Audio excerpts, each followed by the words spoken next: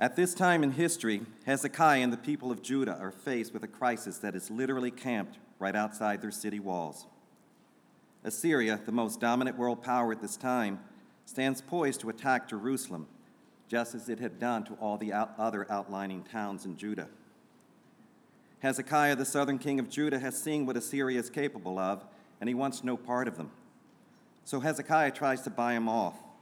He tries to buy off Sennacherib, the Assyrian king, offering to pay 300 talents of silver and 30 talents of gold, which amounts to about $40 to $50 million in today's money, if he would just go away. Hezekiah is desperate to save his people from what would surely be inevitable defeat, and it seems that he's even more desperate to come up with the money. So much so that in 2 Kings 18, verse 16, it records for us that he stripped off the gold that covered the doors and the doorpost of the Lord's temple. Sennacherib accepted the money and, in an act of betrayal, decided that he was going to conquer Jerusalem anyway. So confident is the Assyrian king of Jerusalem's defeat that he doesn't even bother to travel to the Judah's capital, deciding instead to remain camped in Lachish, some 40 to 50 miles away. He sends to do the job his field commander, Rabshakeh, who immediately begins to unleash what can be described as psychological warfare upon the Hebrew capital, taunting and mocking Hezekiah and his God. The field commander's goal is to hasten Jerusalem's surrender by wearing them down with a verbal attack. He asks Hezekiah in verse 20, "On whom are you depending? Your alliance with Egypt won't help." Verse 21, "Leaning on them is like leaning on the splintered reed of a staff." In other words, you're only going to make things worse for yourself by leaning on Egypt. In verses 23 to 25, his taunts go from taunting their army and their cities to taunting their God.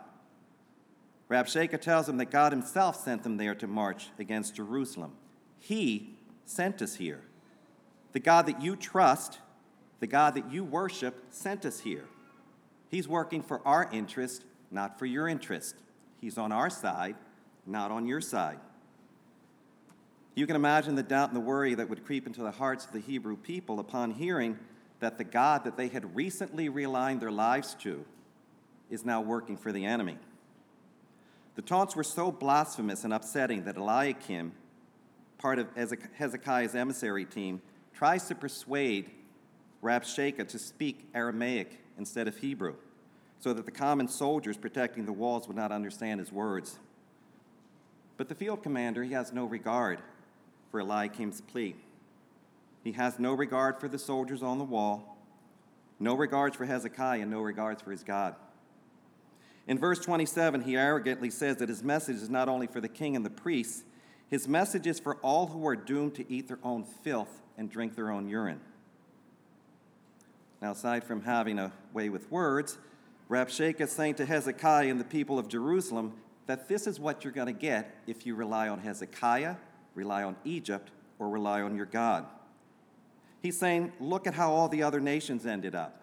Look at how their gods ended up. Our God, the God of Assyria, has proven to be superior to all the other gods. And the proof is that we're camped right out here outside your city walls. The proof is in the destruction that we left behind. The proof is in the plunder that we've gathered from other nations. The proof is in the captives that we led by their noses to Assyria. Your God won't be able to help you, just as their God wasn't able to help them. There's no hope for you. You should give up, surrender, he tells them. Your gold and your silver is gone. The dignity of your king is gone. The trust in your alliance with Egypt is gone, and the honor of your God is gone. Everything that you placed your trust in is gone. Saints, what we see in 2 Kings 18 is the people trusting in their own strength and the ways of the world before trusting in their own God. Then what we see is God's divine hand removing from them every avenue of rescue until the only thing that they have left is the grace of God. It is this hopeless situation that is the backdrop for the prophet Isaiah's oracle in Isaiah 33, 1 through 6. Let us pray. Heavenly Father, I give you thanks for your presence this morning. I pray that you would remove all distractions from our minds this morning and that you would provide us with attentive ears to hear your spoken word. I pray that your word would be profitable to our ears and an encouragement to our hearts, and that you would be exalted here this morning. Amen. Please turn to Isaiah 33, 1 through 6, and we'll read through God's words together. Ah, you destroyer, who yourself have not been destroyed, you traitor, whom none has betrayed. When you've ceased to destroy, you will be destroyed, and when you have finished betraying, they will betray you. O Lord, be gracious to us. We wait for you. Be our arm every morning, our salvation in the time of trouble. At the tumultuous noise, peoples flee. When you lift yourself up, nations are scattered, and your spoil is gathered, as a caterpillar gathers. As locusts leap, it is leapt upon. The Lord is exalted, for he dwells on high. He will fill Zion with justice and righteousness, and he will be the stability of our times. Abundance of salvation, wisdom, and knowledge. The fear of the Lord is Zion's treasure. There are going to be 4 points that will inform our time together this morning. I'll say them twice for the note takers. Point number 1 is God's sovereignty and timing. Point number 2, Isaiah's prayer and God's grace. Point number 3, God's power. And point number 4, God's promise of future blessing. Point 1, God's sovereignty and timing. Point 2, Isaiah's prayer and God's grace. Point 3, God's power. And point 4, God's promise of future blessing. First, let's look at God's sovereignty and timing in verse 1. Ah, you destroyer, you yourself have not been destroyed, you traitor, whom none has betrayed. When you have ceased to destroy, you will be destroyed, and when you have finished betraying, they will betray you. Although they haven't been mentioned by name, God, through the prophet Isaiah, is telling Hezekiah and the people of Judah that the Assyrians, their most imminent threat, is going to be destroyed. Now, this prophecy must have been an amazing thing to hear, not just because of its content, the destruction of Assyria, but because of its timing as well. This would have been an astounding revelation to the ears of Jerusalem. If there were any doubters in the room when this prophecy was spoken by Isaiah, I'm pretty sure that they would have looked at each other and thought, are you sure about that? Like, they're right outside the walls right now. You can come over here and look. Yet God is telling Hezekiah and the people of Jerusalem that in spite of what they see and in spite of what appears to be sure defeat, this destructive force, this mighty, ruthless army, will be defeated. Notice that verse 1 starts with the word ah. A better word found in other scripture translation is the word woe. It's sort of like the opposite of a blessing and more like a spoken curse against Assyria. You'll also notice that this woe or curse is addressed directly to the destroyer, the Assyrians. And this stands out a bit because prior to this prophecy, Isaiah had made 5 other prophecies that also began with the word woe. And all 5 of those prophecies were condemning Israel. What we see when we read those 5 woes is God denouncing his people for their unfaithfulness and willful blindness to the covenant that they made with their God. And it would be worth your time to go back after the sermon to read the 6 woes of Isaiah, beginning in Isaiah 28 and ending in Isaiah 33.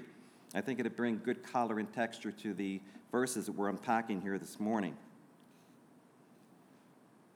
But Isaiah's final condemnation, his final woe, the woe in verse 1, is different because it addresses the enemy directly. The enemy that sits right outside the city walls, poised to either attack or to take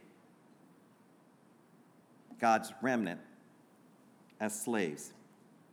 Notice that he also calls Assyria a traitor, whom none has betrayed, saying, quote, when you finish betraying, they will betray you, end quote.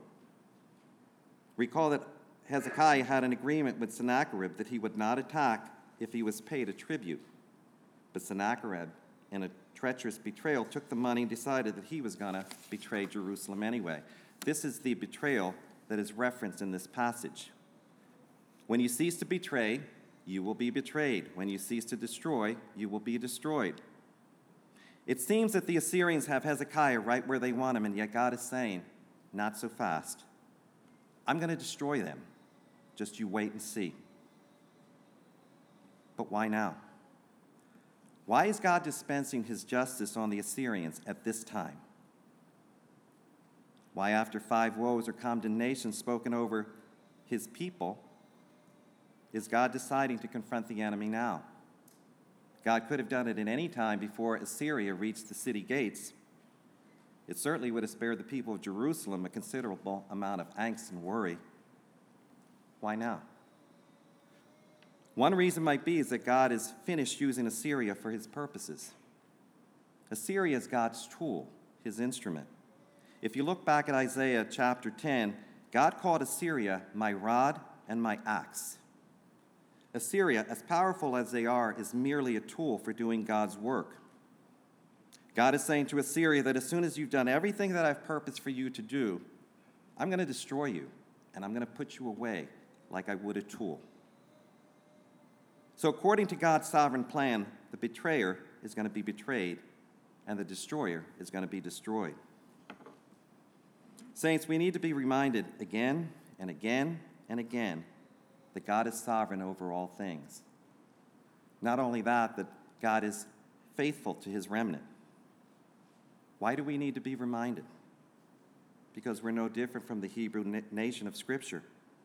We're prone to forget what God has done for us and what he promises to do for us in the future. We need to be reminded of this truth every day because we live in a broken world that reflects sin and violence every day. We need to be reminded that the hand that upholds the universe by the power of his word is at work even when we can't see it. So when we're bombarded by images of our nation's capital being swarmed upon by misguided resurrectionists, as we did a little bit more than a month ago, we know, God's people know, that God's in control, and he will direct these and all things for his good. The same principle applies in our personal life. I recently spoke on the phone with a friend, and I was asking him about a mutual friend, the daughter of a mutual friend, whose life has been upended by cancer. Cancer has invaded her lungs, it has invaded her organs, severely altering the trajectory of her life, trajectory of her career. She's undergone chemo, she's undergone radiation, and at this point, her medical bills are upwards of $3 million after only 3 years. In circumstances like this, maybe you catch yourself wondering, is God's providential plan at work even when things like this happen? And the answer is yes. God is sovereign even in the midst of personal tragedy and misfortune. Dutch theologian Herman Bavinck helps us to think through this understanding by writing, "The providence of God encompasses all things, not only the good, but also sin and suffering, sorrow and death. It would be an impoverished faith that only saw God's hand and counsel in momentous, miraculous, and good things, but not in the ordinary, the seemingly insignificant and painful. God's divine hand encompasses all things. God's always working for our good. He sees the iniquities and the injustices of the world. He sees the circumstances and trajectories of our lives. He hasn't forgotten us, and he's not dismissive of our suffering or our pain. Nothing escapes God's notice. We only need to look at the cross as proof of God's willingness to answer mankind's pleas for rescue.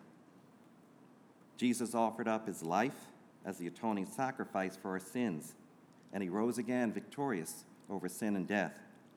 And he ascended into heaven, where at the Father's right hand he has been given all authority in heaven and on earth.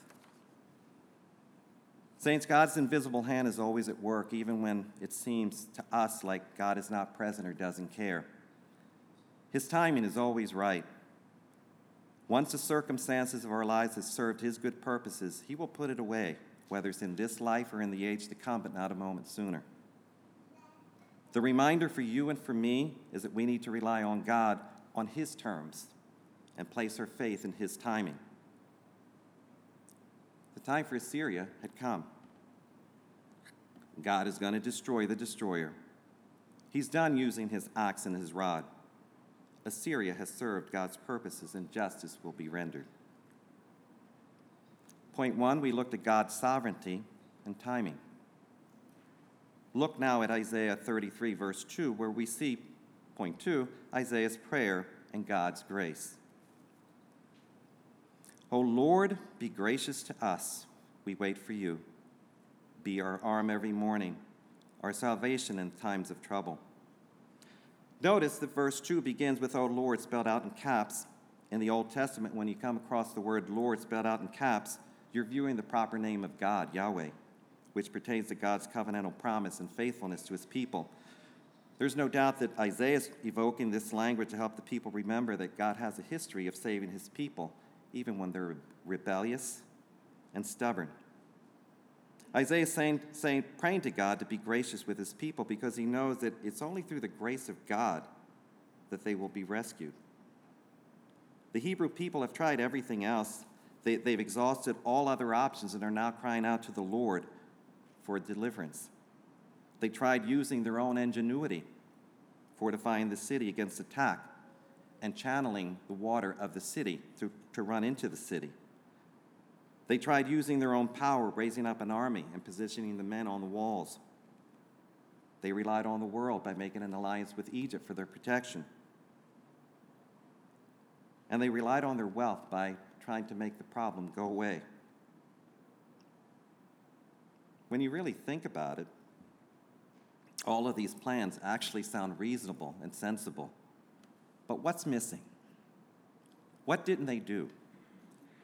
What does God want us to do in times of trouble? Go to him. Go to God and pray that his grace would be poured out on you. The people of Judah made God the God of last resort, marginalizing his presence in their lives. And if we're honest with ourselves, it probably sounds a lot like what we do at times. Are we that different from the people of Judah? Do we turn to the world for help before we seek God's grace? Do we marginalize God in our lives? I can't answer that question for you, but I know that the sin of self-reliance is one that I need to constantly work on. I can easily fool myself into thinking that I have all the right answers. But what about you? Do you make the Lord the God of last resort? We see in verse 2 that self-reliance always fails and that it's only through God's grace that we're able to get through the day. God, in his infinite wisdom, removed from the people of Judah all other options. So they turned to the only response that was left for them. They cried out to the Lord for his grace to carry them in their time of trouble. Verse 2 instructs us on what we're to do after we pray. O Lord, be gracious to us. We wait for you. We wait. Pray for God's grace and wait. This is what God wants us to do. Waiting expectantly demonstrates a posture of faith. This helps us to build a relationship with our Lord that goes beyond just wanting a Savior. God's not a rabbit's foot that you can carry in your back pocket and pull out when you're in need of good luck. He's so much more than that. And I'm sure that there are a lot of three-legged rabbits running out there that will tell you the same thing. It didn't work out so well for them, and it's not going to work out so well for you. Take a look again at the rest of verse 2. O Lord, be gracious to us. We wait for you. Be our arm every morning, our salvation in time of trouble. Isaiah's prayer asks God to be the strength and salvation of his people every morning. Why? Because as sinners in a sin-cursed world, every morning is the time of trouble. There's no morning when we wake up when we aren't faced with trouble and in need of his grace and salvation. The devil's always ready to place his snares and deep pits in our path. So we need fresh grace and fresh mercy every morning to make it through the day. We're dependent on God's power as well as his grace. But we're not praying to God simply to make us stronger in order to face the troubles of the day. We're praying to God expectantly, faithfully, and earnestly so that we might lean on him and his power during times of trouble. Psalm 44:3 echoes this understanding, saying, "For not by his own sword did they win the land, nor did their own arm save them, but your right hand and your arm, and the light of your face, for you delighted in them."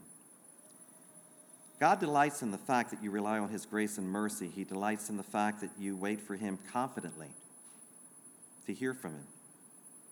Remember that in the context of these verses, Isaiah is saying to Hezekiah and the people of Judah that they should pray and wait for God's grace as the Assyrians literally sit right outside the walls of Jerusalem.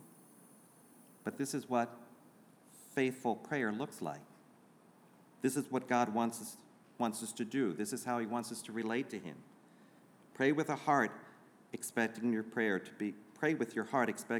be answered, and then wait confidently for his reply. Isaiah's prayer continues and further displays God's awesome power. Look at verses 3 and 4. At the tumultuous noise, peoples flee. When you lift yourself up, nations are scattered, and your spoil is gathered as the caterpillars gather. As locusts leap, it is leapt upon. We see that God is now acting on behalf of his people. He has heard their cries and is now revealing the glory of his power by stretching out his mighty arm to save them. We're given a vivid image of how God's enemies react to his power. They scatter and they flee. There's nowhere to hide from God's power when he's enacting his judgment. And God was ready to save his people. We see that God's power has no measure. His power has no limits. It's the same power imputed to his Son, Jesus Christ. Jesus has the power to transform the lives of sinners so that anyone who confesses with their mouths that they are sinners and places their faith in him will be redeemed. When you accept Jesus Christ as your Lord and Savior, when you make his death be your death and his resurrection be your resurrection, he promises to wipe away every tear from your eyes and take away the sting of death. There will neither be mourning, nor crying, nor pain anymore, for the former things will be put away. Friends, he will draw you near and take away your sins. He's already done the work for us. He drank from the cup, and he shed his blood on the cross for us because of his love for us. That means that for you and for me, and everyone who places their faith in Christ, that we have assurances of salvation. Because of God's great mercy, grace, and love, all of us that are in Christ have a place reserved in his eternal kingdom. To anyone that might be a non-believer, I pray that this understanding of Jesus' transformational power invites you to make today be the day that you come to Christ. His great grace and mercy extends to you as well. All you have to do is repent and declare your faith in Christ. I would urge you not to put it off, and either come speak to me or one of the elders if you want to know more about what it means to be part of God's kingdom, or move by the Spirit to pick up your cross and follow him. We would love to have that conversation. I would imagine that anyone in this congregation would love to have that conversation. All God has to do is flinch, and his enemies fall. In Isaiah 33, verse 4, you see that mighty Assyria is now going to be plundered by God, just as they had plundered other nations. The images of caterpillars and locusts is one of total destruction. There's nothing left. Their spoils presumably gathered by their enemies or Judah itself. Friends, when God's ready to act, there's nothing that can stand in his way. All he has to do is lift himself up, and all opposition that is in the way of his purposes will be scattered and destroyed. The destroyers will be destroyed. We see God's power in full display, and we see what results from the splendor of his power. Notice that after God acts on behalf of his people, he also provides them with hope. Point 4, the promise of future blessing. Please read with me verses 5 and 6. The Lord is exalted, for he dwells on high. He will fill Zion with justice and righteousness, and he will be the stability of your times. Abundance of salvation and wisdom and knowledge. The fear of the Lord is Zion's treasure. The defeat and destruction of Assyria would certainly be a reason to exhort the Lord and acknowledge the high place that is his rightful place. God is exalted through our prayers, and in this case, he's exalted through Isaiah's prayer and the promise of destruction of Judah's enemy. When you pray, you see the Lord exalted because your heart and your eyes are on the Lord. However, if your heart never leaves your sin, then you're going to be prone to return to that sin. When your eyes are lifted above your problems and above the reaches of your worldly resources, then you're going to know God's strength and his salvation. This is what God did for Hezekiah and the people of Jerusalem, reminding them that their salvation comes from God and only from God. It's a recurring theme that we see in Scripture. This is one of my favorite verses. I've used it before. Psalm 121, verses 1 and 2. I lift up my eyes to the hills. From where does my help come? My help comes from the Lord, who made heaven and earth. Verses 5 and 6 also reveal that it's a messianic prophecy. As Pastor Raymond is fond of saying, careful readers will notice that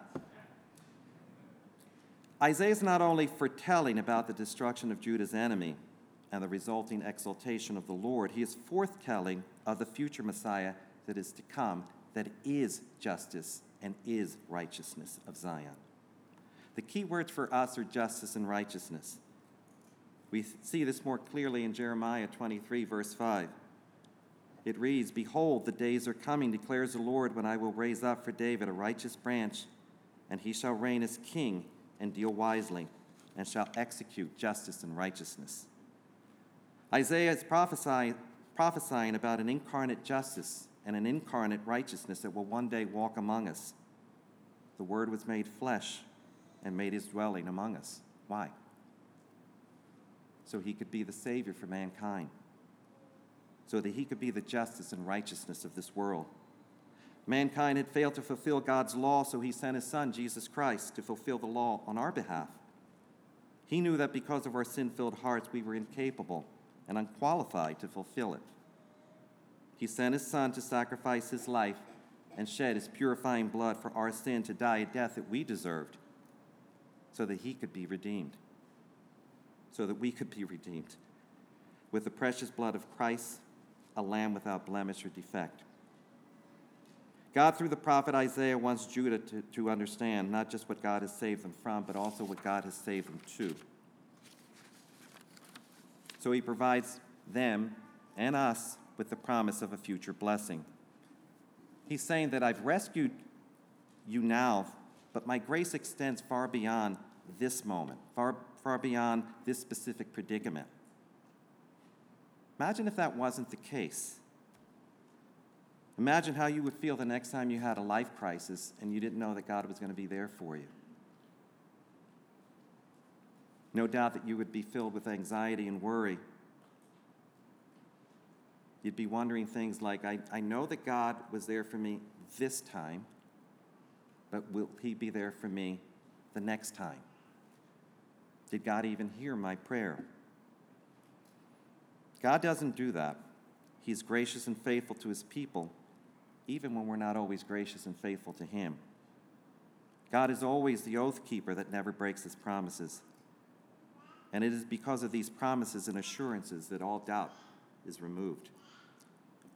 One scholar summed it up this way: accepting the gift of eternal life means that our hope is no longer filled with doubt, but rather has as its sure foundation the whole of God's word, the entirety of God's character, and the finished work of our Lord and Savior, Jesus Christ. We see in verses 5 and 6 that justice and righteousness lead to future blessings. Let me read this for us again. The Lord is exalted, for he dwells on high. He will fill Zion in justice with righteousness, and will be the stability of our times. Abundance of salvation, wisdom, and knowledge. The fear of the Lord is Zion's treasure. If you're a believer, your heart has already been filled with the justice and righteousness that is Christ Jesus in us. It has been knitted into your heart from the moment that you place your faith in Christ. Look at the wonderful blessings that flow from this faith. God is saying to us that he will be our stability through all chaotic and unstable times. He will be the solid foundation on which we can stand. Our knees will not buckle, and our legs will not sink into the unstable sand of this world, because Jesus is our immovable rock and our refuge. Friends, I know that this season has been especially difficult for you as it has been for me. Loneliness and depression abounds. We've been challenged by a pandemic that makes relational contact, even with those that we love the most, an endeavor of caution and uncertainty. COVID threatens how we at Christ Church Westchester provide service and has cast its shadowy hands on our etiquette for personal contact and fellowship. But in spite of this, in spite of all this, Jesus is calling us to him and telling us that he's going to be our stability, the stability of our times. Our times meaning in the past, right now, and in the future. We're living in a time where we've seen all our routines kind of stripped away from us, routines and activities that through the grace of God really provided us with a sense of stability. Visiting with friends, enjoying a fellowship meal, getting together for movie night or game night, meeting unencumbered for life group, or simply being able to reach out and hug someone in a joyful greeting. It has been hard. Many of you might recall that about this time last year, we were eating cake together and celebrating Pastor Raymond's 5th year as pastor of this church. I remember the speeches that were being given. I remember the taste of the cake. But most of all, I remember the joy that filled our hearts that day. It has been a difficult season indeed. In his divine plan, God removed from Hezekiah and Judah all worldly options from their choice menu. But it led them to a treasure that was always accessible to them, a fear of the Lord. We see in verse 6 that fear of the Lord leads to an abundance of salvation. Not just a little, but an overflow of salvation that could last until the second coming. God also promises his wisdom and his knowledge, but the fear of the Lord is a treasure chest from which all blessings flow. If you have a reverent understanding of who God is, then you're going to have access to this promise of hope and future blessings. These blessings will sustain you and hold you, and more importantly, allow you to do the same for someone that needs it. We might look at the world and be tempted to set our eyes on its glitter, wealth and comfort, prestige, power, influence. Yet God is telling us that the riches of this world are a fool's gold. That he is our treasure, understanding who he is. Hezekiah may have been able to strip the gold off the temple walls and the pillars of the temple, but the world can't strip you of the fear of God. COVID can't strip you of the fear of the Lord. Politics can't strip you of the fear of the Lord. Social unrest can't strip you of the fear of the Lord. He is our gold and our silver. He is our treasure. Without Jesus in our lives, we have nothing. We will have nothing but a straight path to hell. And if that is our path, to quote Pastor Raymond from a few weeks ago, it would be better that you were never born. Isaiah 33, 1 through 6 is instructing us on what all of Scripture tells us over and over again. God is faithful. God delivers. God acts on our behalf. And God will never, ever, ever leave you without hope. Proverbs 1, verse 7 is a verse that's probably familiar to most of us. Tells us that the fear of the Lord is the beginning of knowledge. Until we understand who God is and develop a reverential fear of him, we cannot and will not have true wisdom. True wisdom comes from understanding who God is and understanding that he is holy, holy, holy, that he is just and righteous. Deuteronomy 10, verse 12 records for us what our heart posture should be. And now, Israel, what does the Lord your God require of you? But to fear the Lord your God, to walk in all his ways, to love him, to serve the Lord your God with your heart and all your soul. Deuteronomy 10, verse 20, 21. You shall fear the Lord your God. You shall serve him and hold fast to him. And by his name you shall swear. He is your praise. He's your God, who has done for you these great and terrifying things that your eyes have seen. Fear of God is our foundational treasure for walking in his ways, serving him, and also for loving him. Must be our treasure if we want stability in our lives. This is our roadmap for finding it. This is what we must value. It's the catalyst for everything good in our lives. And yet, how many of us live like it's our utmost desire, like it's our utmost pursuit? How many things need to be stripped away from us before we come to the same understanding that the people of Judah came to, that their treasure is the fear of the Lord? Jesus spent a considerable amount of time during the Sermon on the Mount teaching the people about the differences between earthly treasure and heavenly treasure, warning them in Matthew 6, verses 19 to 21, not to store up for themselves treasures on earth, where moth and rust destroy, where thieves break in and steal, but to store up for themselves treasures in heaven, where moth and rust do not destroy, and thieves do not break in and steal. For where your treasure is, there your heart will be also. Saints, it's easy to get entangled in the snares of this world, to fall into the deep pits of our own understanding. We need to frequently examine ourselves.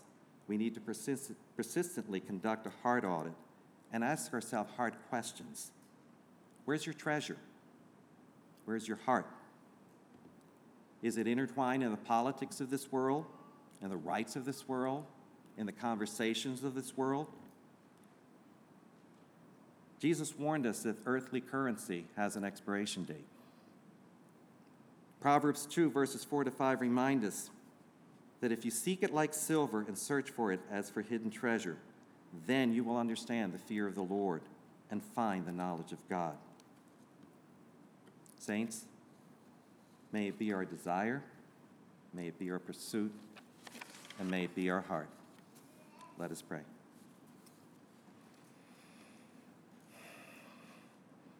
Heavenly Father, you are our praise and our treasure. We thank you for your presence in our lives and the great mercy and grace and love that you pour out on us every day. We thank you for being our daily salvation and strength, for being a faithful God, and for being the stability in our lives in times of trouble.